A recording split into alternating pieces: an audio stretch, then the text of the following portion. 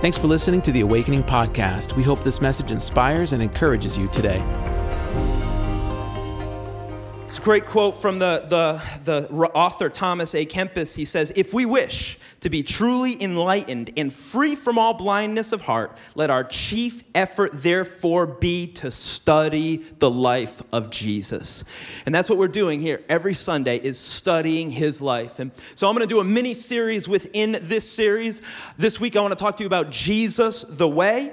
Next week I'm going to talk to you about Jesus the truth. And then going into Easter, we're going to speak about Jesus the life. You turn in your Bibles to John chapter 14.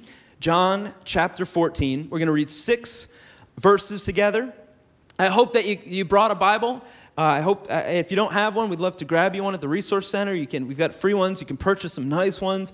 There's some in the seat back pocket for you. But I hope that you would get a Bible, that it would be your guard and your guide in life. John 14, 1 through 6. We're going to read a passage together. If you're there, say amen. Amen.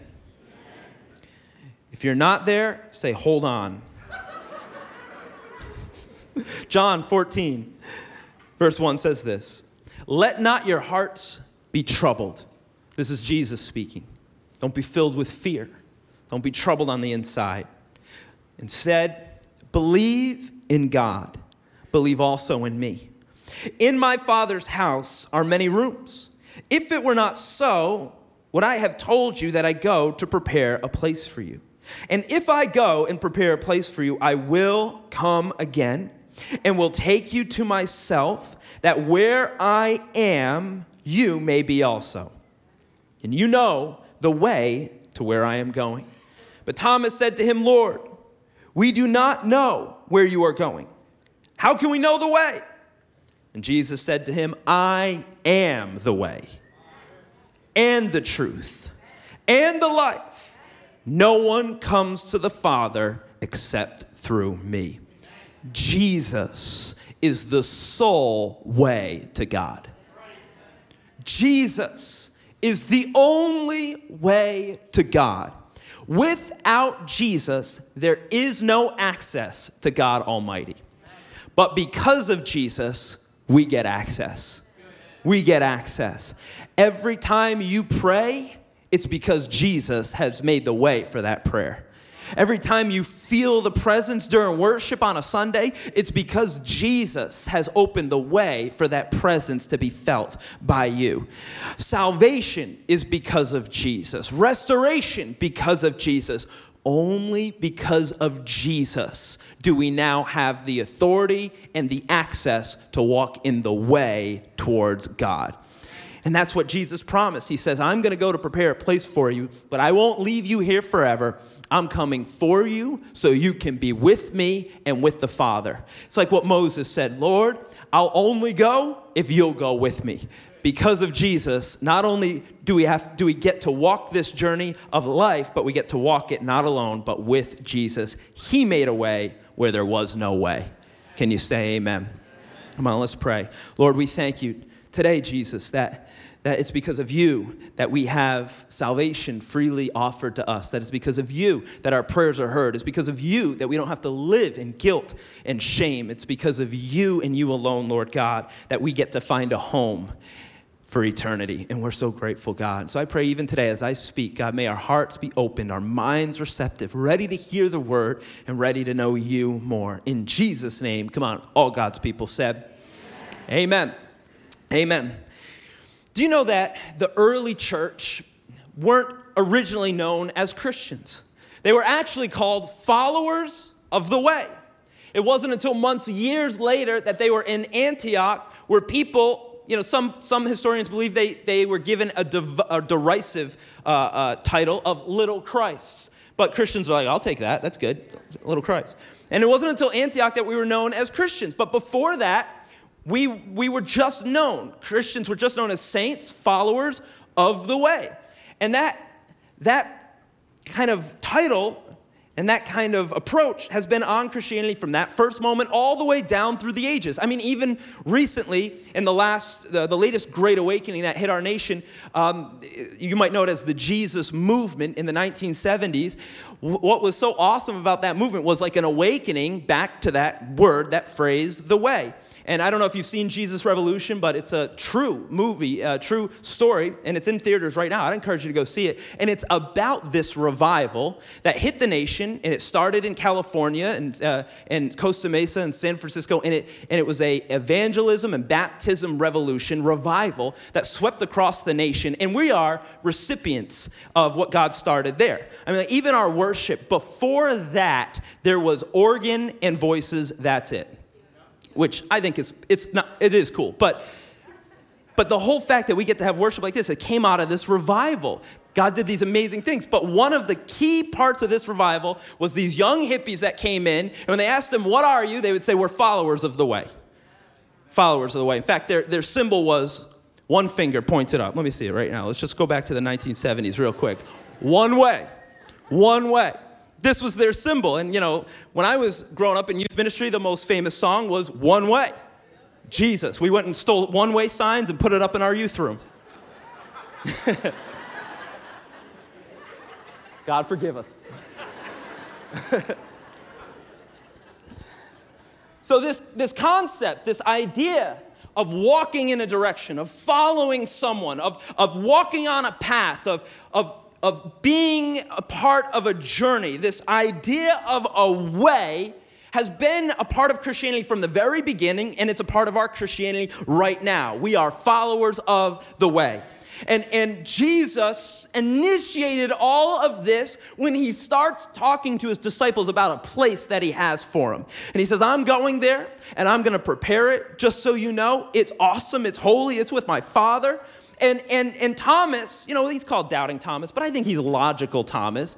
He says, Lord, if we don't even know where you're going, how can we know the way? And Jesus makes this statement that kicks off generations of followers. He says, I am the way. I am the one that you've been searching for. He doesn't just make a way, he is the way. He is access, he is the door, he is the road, and he is the destination. He is the invitation and the first step, the beginning and the last. I am the way. But see, Thomas's question was logical. He was only asking what every other person would have asked and had asked up until that moment in all of history. Because up until Jesus came, there was no way. The way was shut. It was closed. It was barred. And Thomas is saying, this is how it's been historically. This is how it's been in our culture. This is how it was for my father and his father and father going back. How can we know the way? He was speaking out of what was, because the reality is the way was shut. It was shut. Many teachers have thought and taught that they know the way to God. Speaking all the way back into ancient times to today, many people will tell you, I know the way to God. They present themselves as gurus or philosophers. They present themselves as teachers and false teachers. They present themselves as shamans. And they say, follow these certain things and you will find your way to God. Note their language. You will find your way. All you have to do, because see, it's on you to find your way to God. All you have to do is you have to follow my course. You have to take these 6 steps. You have to pay for my thing. You have to become an influencer. You have to join my group. You have to be a part of a secret society. You have to read sacred scripts. You have to go to a temple. You have to take a trek. You have to go on a pilgrimage. You have to go somewhere, be something, do something. You've got to ingest this thing. You've got to have this experience. You got to be with these people. These are the things you have to do if you want to find your way to God. And millions upon millions have followed these false teachers down many different paths. They say there's multiple ways to get to God. And if you just do this and just go there and just pay this and just then you will find your way to God. But the reality is all those ways end in a dead end.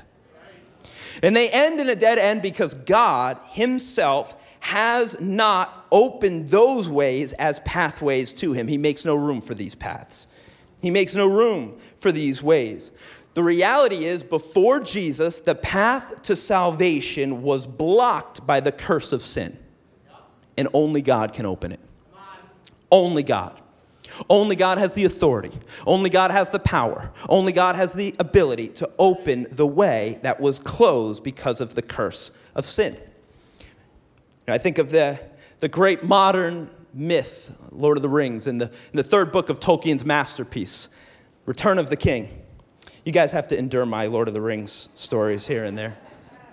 But there's this great moment where Aragorn, who's the rightful king, but he's hidden, he's in disguise, he's coming back to set the West free from the evil that's encroaching. But part of his journey takes him through the paths of the dead, where these people who had broken their oaths and had become cursed, they lived and they were waiting for the time that the rightful king would come and they would be set free. But the path to them was shut to everyone else. Only the king could take this path. And when you came before this path, there was the inscription that the way is shut. The dead made it and the dead keep it until the time the way is shut. And that's true. There was no way to God, and we were cursed, and the way was shut. There had to be someone with a greater authority that could come, could open the way, could redeem us from the curse, could bring us back to life. Because the reality is, sin shuts the way to God. And this all happened in the garden. Happened with Adam and Eve. After they sinned, they hid themselves. The curse of death came on them. They were denied access to the presence of God. And Genesis 3:24 tells us this, that he, God, drove out the man. And at the east of the Garden of Eden, he placed the cherubim, which is an angel, in a flaming sword that turned every way to guard the way to the tree of life. And so, in other words, sin got us kicked out of the garden, and there was no way back in. None. In fact, if you notice, that this guard didn't just guard the way back into the garden. No, it's even more specific than that. It guarded the way to the tree of life. In other words, through sin, there's only access to death. There is no way back to life. The way is shut. And the return of the king is required. There has to be someone that has the authority and the ability to open the way. And so Thomas is saying, who is it? And how can we get there? And how can we follow you? What is the way? How can we know the way? And when Jesus makes this statement, it's simple, but it has astronomical implications. It is revolutionary and it is eternal. Jesus is making a declaration of who he really is, the rightful king to restore the path. He says, I am the way. I am the way. In other words, with Jesus coming, the path to God is about to be made open. You have to understand this about the work of Jesus, the ministry of Jesus. The reason Jesus came is to reopen the path to God and the path to life. This is why he came. He came to fulfill what Isaiah said, that he will make a way in the wilderness. He will make streams in the desert. You say those are impossible. No, he's coming to reorient what was to what should be. Forget the former things. Don't even consider the past. Because you say, well, there's been no one else that has ever walked this path. But someone new has come. And he's greater than the prophets, and he's greater than the kings, and he's greater than the priests, and he's greater than any man that's ever lived. Greater than David, greater than Solomon, greater than Abraham, greater than you or I. The king has come, and he says, I am here to make a way. Where there was no way, there's going to be a supernatural way. And I just feel by the unction of God, there are some people in this place that right now you're saying, I'm up against the wall. There's no way out of this. Maybe you even feel for your life. There's no way forward in my life. There's no way forward in my business. There's no way forward for my marriage or family. I want you to please hear me. You must understand the God that you serve. He comes to reopen the way, and it is not by might, and it is not by power, and it is not by logic. It is by spirit, says the Lord. and he still does miraculous things. He breaks curses. He opens the door. And what he decides to do, no devil in hell, no authority on earth, no circumstances, no economy can stop. He is the way. He is the truth. He is the life. And what he starts, no man can finish. He is the one that will open the way. And how does he do it? At great cost. He opens the way through crucifixion on the cross. He gives his life so that there could be the blood payment. The Bible says life is in the blood, and we know that the wages of sin is death. And so God says, I will give my life as payment so that those that deserve death get to receive life. The cross makes the way open to God.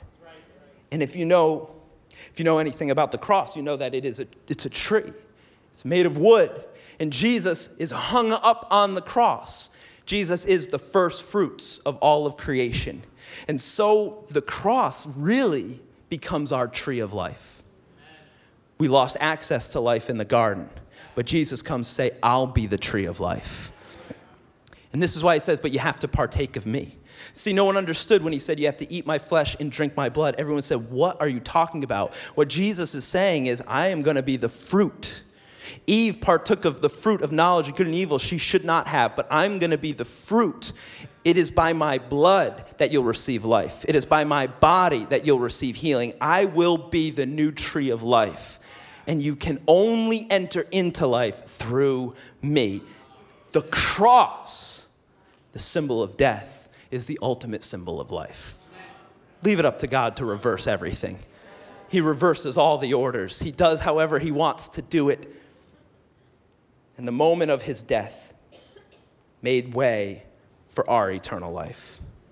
Matthew 27:51 says this, after Jesus breathed his last and gave up his spirit, the Bible says at that moment, at that exact moment, there was no lag time, there was no unsurety, there was nothing else happening. No, the moment of his death, the curtain of the temple was torn in two from top to bottom.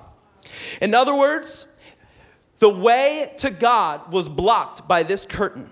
And the moment of Jesus' death, access to God's presence was now open. The way that was shut is now wide open, access to the presence of God. So in order for you to understand the significance of this moment, the curtain being torn, I got to give you an overview to how God and man interacted before Jesus came.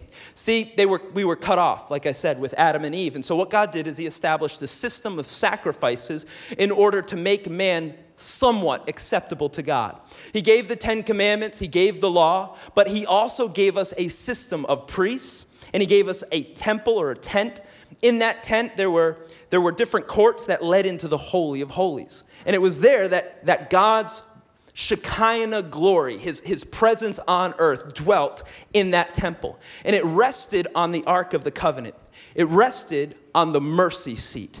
And only once a year did the priest, one priest, not all priests, one man, not all men, one priest have access into the Holy of Holies. But he couldn't come in unless God allowed him, unless he was chosen, sanctified, because he was a sinner, and he could only come in carrying a sacrifice, carrying the blood of that sacrifice. Once a year, he walked through that curtain.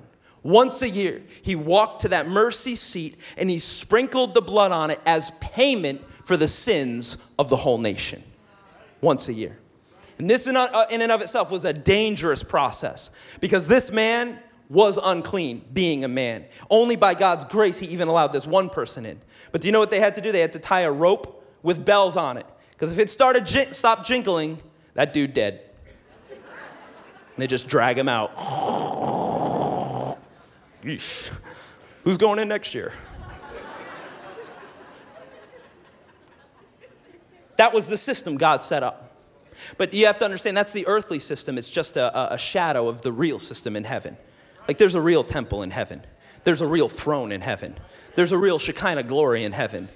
This is just the shadow. God just set it up just for a certain time to get us to the moment that he had established through his son. So Jesus comes, and Jesus becomes the great high priest. And he is not a man that he should lie. He was tempted in all ways, yet sinless. In other words, he was clean. Unlike any other priest, he was clean. And he also became for us our sacrifice. He was the perfect, spotless Lamb of God, slain at the foundation of the earth. And the Bible says in Hebrews that he carried his own blood, because only his blood is worthy in heaven. No one else could make this sacrifice. No one else's blood was this valuable. It had to be the blood of the Son of God, and no one else could carry it. He had to do it himself. He is the priest. He is the sacrifice. It is his blood, and he enters into the temple, but not the temple in Jerusalem, not the shadow. He enters into the heavenly realms, the Holy of Holies, and he goes before the throne of God, and he pours out his blood on the mercy seat. And at that moment, the curtain is rent on earth, because access has been established again. Propitiation, forgiveness, grace runs from the mercy seat over all of eternity. Their children and their children's children, their sons and their daughters, for all time. God has made a way where there was no way. And the curtain is torn. And it's as if God is in heaven saying, I'll leave the door open for you. You can come in whenever you want now. Not once a year, not one person, but anyone at any time has complete access to the presence of God. God says, you draw near to me, I'll draw near to you. You used to not be able to do that, but Jesus has made a way where there was no way. He has done the impossible so that we could come close to God. And this is what the writer of Hebrews says about this. He says, therefore, brothers, since we now have confidence to enter the holy places by the blood of Jesus, by the new and living way that he opened for us through the curtain, that is, through his flesh, through his body. Since we have a great priest over the house of God, these are all the things that I just described to you. The writer of Hebrews saying, because all of that happened, this is what we should do. Let us draw near with a true heart, in full assurance of faith, with our hearts sprinkled clean from evil conscience and our bodies washed with pure water. Now, we don't deserve it, but we can receive it because of what he did. And we can enter the holies of holies, enter into his presence and commune with God. So what is God looking for? After he did all of that, well, it's clear. The response that God is looking for is closeness with his people. That's all he's looking for. Let us draw near. Let us come close. He's looking for closeness with his people. That's what God lost with Adam and Eve. God lost something too, not just us during that moment. God lost closeness with his creation, and that's all God wants back. He just wants to know you and be with you and commune with you and draw near to you. You know, like, he wants to reverse all of the things Adam did when he fell. God wants to reverse that now. When Adam fell, he hid himself. God says, don't hide anymore. When Adam fell, he covered up. God says, just come as you are. When Adam fell, he blame shifted everyone else, everything else. But God says, no, there's forgiveness. Come, repent, confess, be saved, be changed. God wants to reverse all the effects of sin on Adam. He wants to reverse it on your life. He wants to make the way open so that you don't have to be hidden. You don't have to be scared. You don't have to blame shift. You don't have to cover up. What can you do? You can walk with him again. You can walk with him again. Amen? You can begin a great journey. You can begin to walk the path. At first service, we heard a baptism, a young man named Preston. He said, I was gone from God for 10 years, but my wife was praying for me, and I came back to church, and he said, today, as I'm being baptized, I'm going to take my first step on the journey of faith again. That's what God wants. God says, come back, come be washed. That's what God wants of us.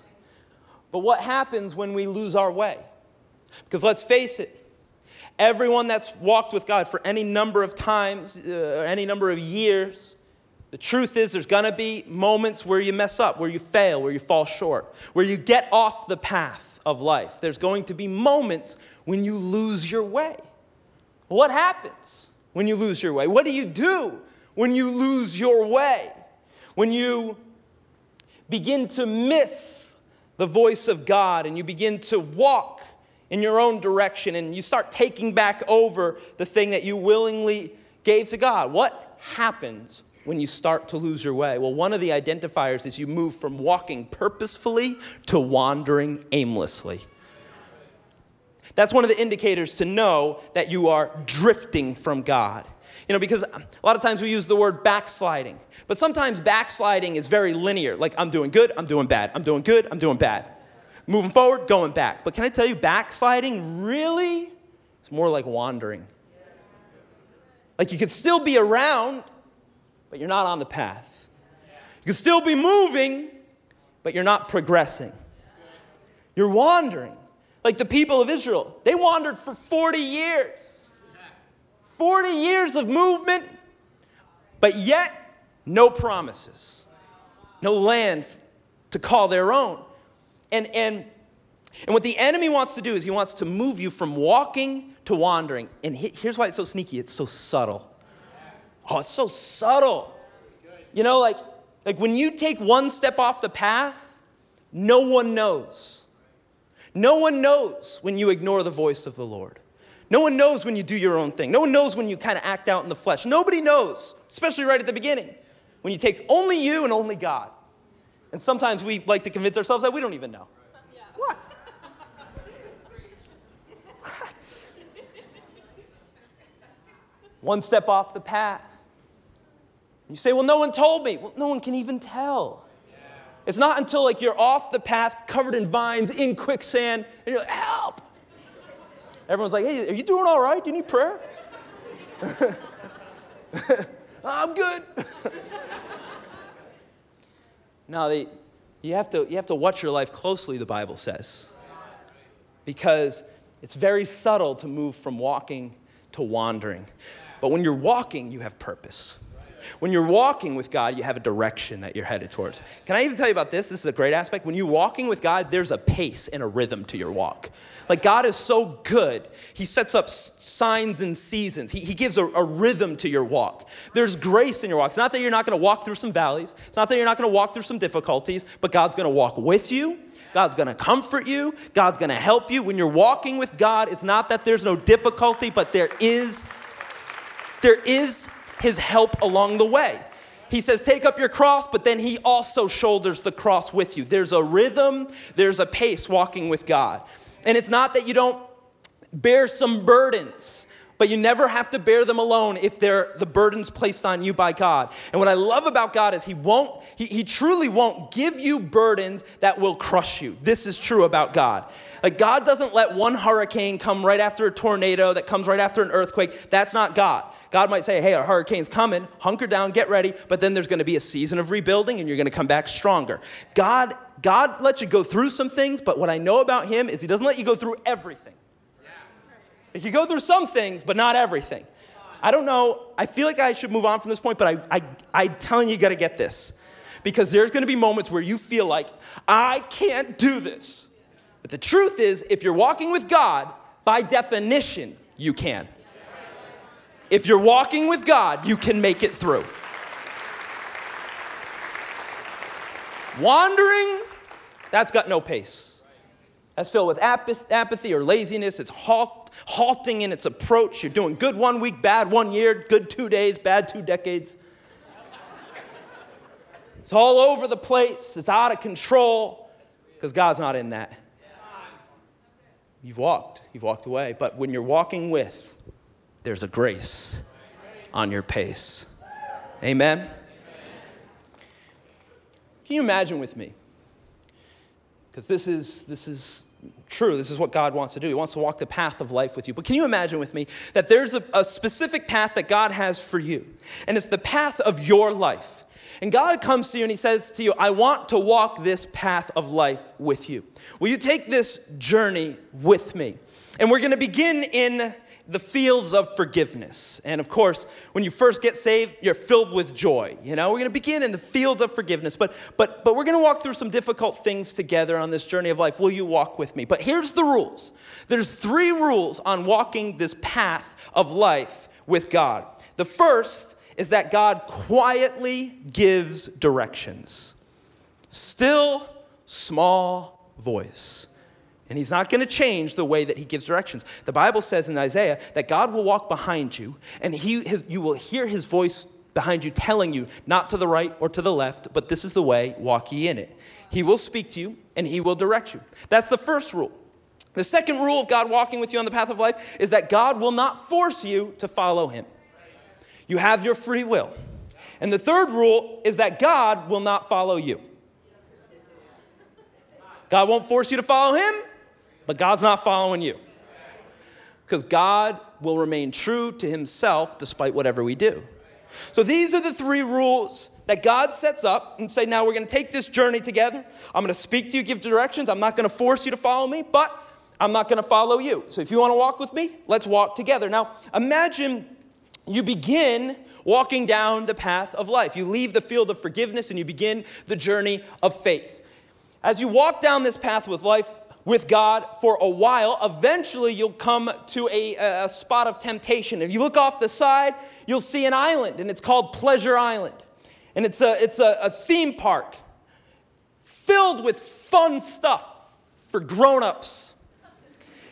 And you tell God, I want to go there. It's wild. You hear all that music, and you hear like, it's like, look at that. And God says, that's not for us right now. Come on, let's stay on this path of life. But you say, but God, they've got a new roller coaster. It's called Relationship Roller Coaster. And I want to go on this roller coaster with Allison. And God says, I know Allison. I don't think she's the one for you. God, what? Come with us, God. Come with us, go on this roller coaster. And God says, that cart is made for 2. There's no room for me and the Holy Spirit on that roller coaster. Well, we're going. God, we're going. You know what? Will you just come? No, I'll wait here. All right, then hold my stuff, all right? And you go on this relationship roller coaster and up, down, loop-de-loops. You get off this roller coaster, dizzy. Someone's thrown up. I don't know if it was you or Allison, but you lost your shirt. You come back to God, You're trying to escape Pleasure Island without becoming a donkey. You come back to God and you say, God, I don't think I should have gone there. And God says, you ready to keep walking, or you have any other ideas? And you say, let's get going. God goes, where's Alice? I left her back there. Well, she left me, but, I'm going to tell everyone I left her. God says, come on.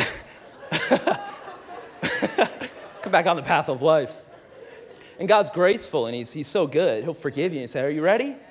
Let's start again. And you walk with God for a little while longer, and eventually you'll come up to a place called Shady Acres.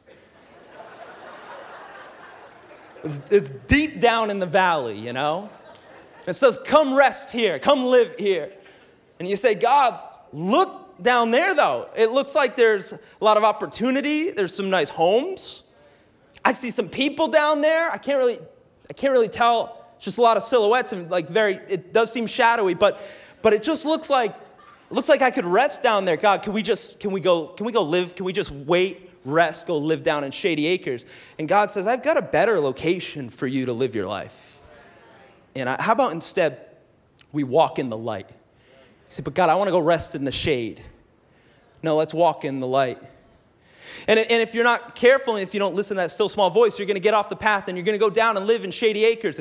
And maybe you're down there for 3-4 years and you're making business deal with shady people, and you're getting involved in shady business, and you're living a shady life, and now you become a shady person. And you come back to God years later and you say, God, that was a mistake. I lost my car, I lost my home, I lost my spouse, I lost everything. You know what? The people down there, they were shady. There was no love. There was no generosity. There was no honesty. There was no truth.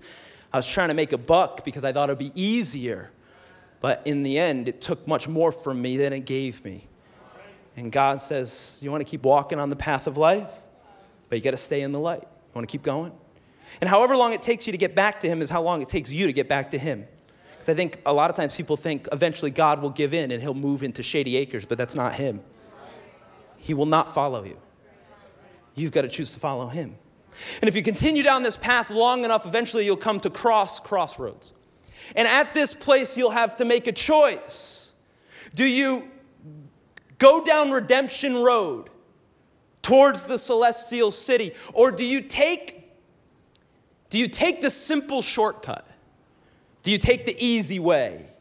And one road, the Redemption Road, it's narrow and it's tough and it's hilly and there's potholes. It's like 146. And you look and you say, I don't know if I want to go down there. And then if you look off to the side on simple shortcut, it looks easy, it looks well maintained, beautiful.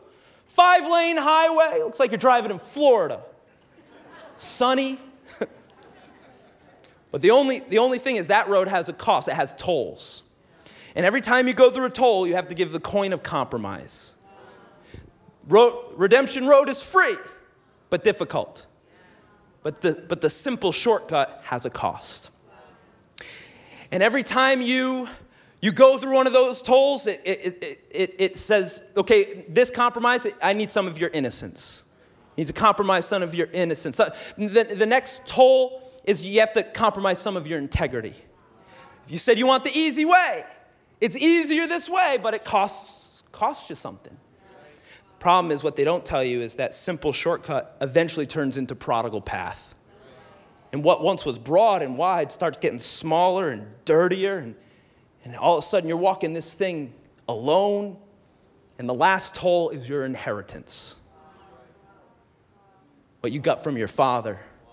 And the end of that path, you find a farm and a pigsty. And the farmer says, boy, I've been waiting for you. Pig's out back. And you have to decide in that moment, is this my new life? Or do I go back to the crossroads?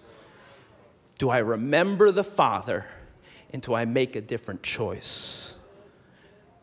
The Bible says this in Matthew. It says, enter by the narrow gate. For the gate is wide and the way is easy that leads to destruction. And those who enter by it are many. For the gate is narrow and the way is hard that leads to life. And those who find it are few. I hope you're part of the few. I hope you're part of the few that say, Lord, I'll give everything. I'll walk difficult paths as long as you walk with me. Jesus says, no one comes to the Father except through me. There's no shortcut. There's only one way. And there's only one path. And there's only one man that is access. And you and I are called to walk in the way. Jesus talks to his disciples about what it's going to be like at the end times. And he says, in the end of days, the people in the society, it's actually going to be like it was in the days of Noah. In other words, we're going to go full circle.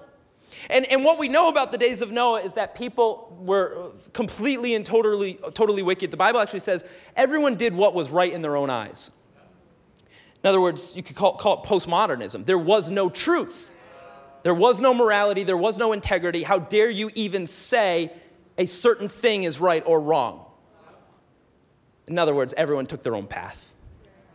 Everyone had their own way. And God says, no, this is wicked and this is wrong. And he says, this is so wrong and so irredeemable. I'm going to wipe humanity off the face of the earth. I'm going to start fresh. And there's only going to be one family that I choose to redeem. Only one family gets redemption. It's the family of Jesus Christ. He chooses Noah. But the amazing thing is Noah preached. Anyone could join this family. Anyone. For 120 years, Noah preached. God gave Noah the instructions on how to build the ark, and it's through this ark that they were going to be ferried to rescue. But when God gave him the instructions, he said, now only build one door in the ark. 450-foot boat, you need to get a lot of animals in. Logically, there'd be more than one door, but God says, no, I'm doing something. one door, one way into salvation, one way into rescue, one way, one door. Jesus comes later, he says, I am the door. And then he also says, and this ark, this boat, I want you to build it with 3 levels on it. 3 levels. The Father, the Son, and the Holy Spirit. You enter in through Jesus into the place of God, and you are brought through the waters of death into brand new life. That's baptism. This is what Jesus is saying when he says, no one comes to the Father except through me. He's saying, I am the way in, and I'm the way through. You've got to enter the ark through the door, and then in the ark, God will bring you through the waters of death. And then you will receive your place of life. Jesus is the only way. He's the checkpoint. The cross is the checkpoint of all of creation. And if you want to get access to God, you got to go through that checkpoint. There's only one.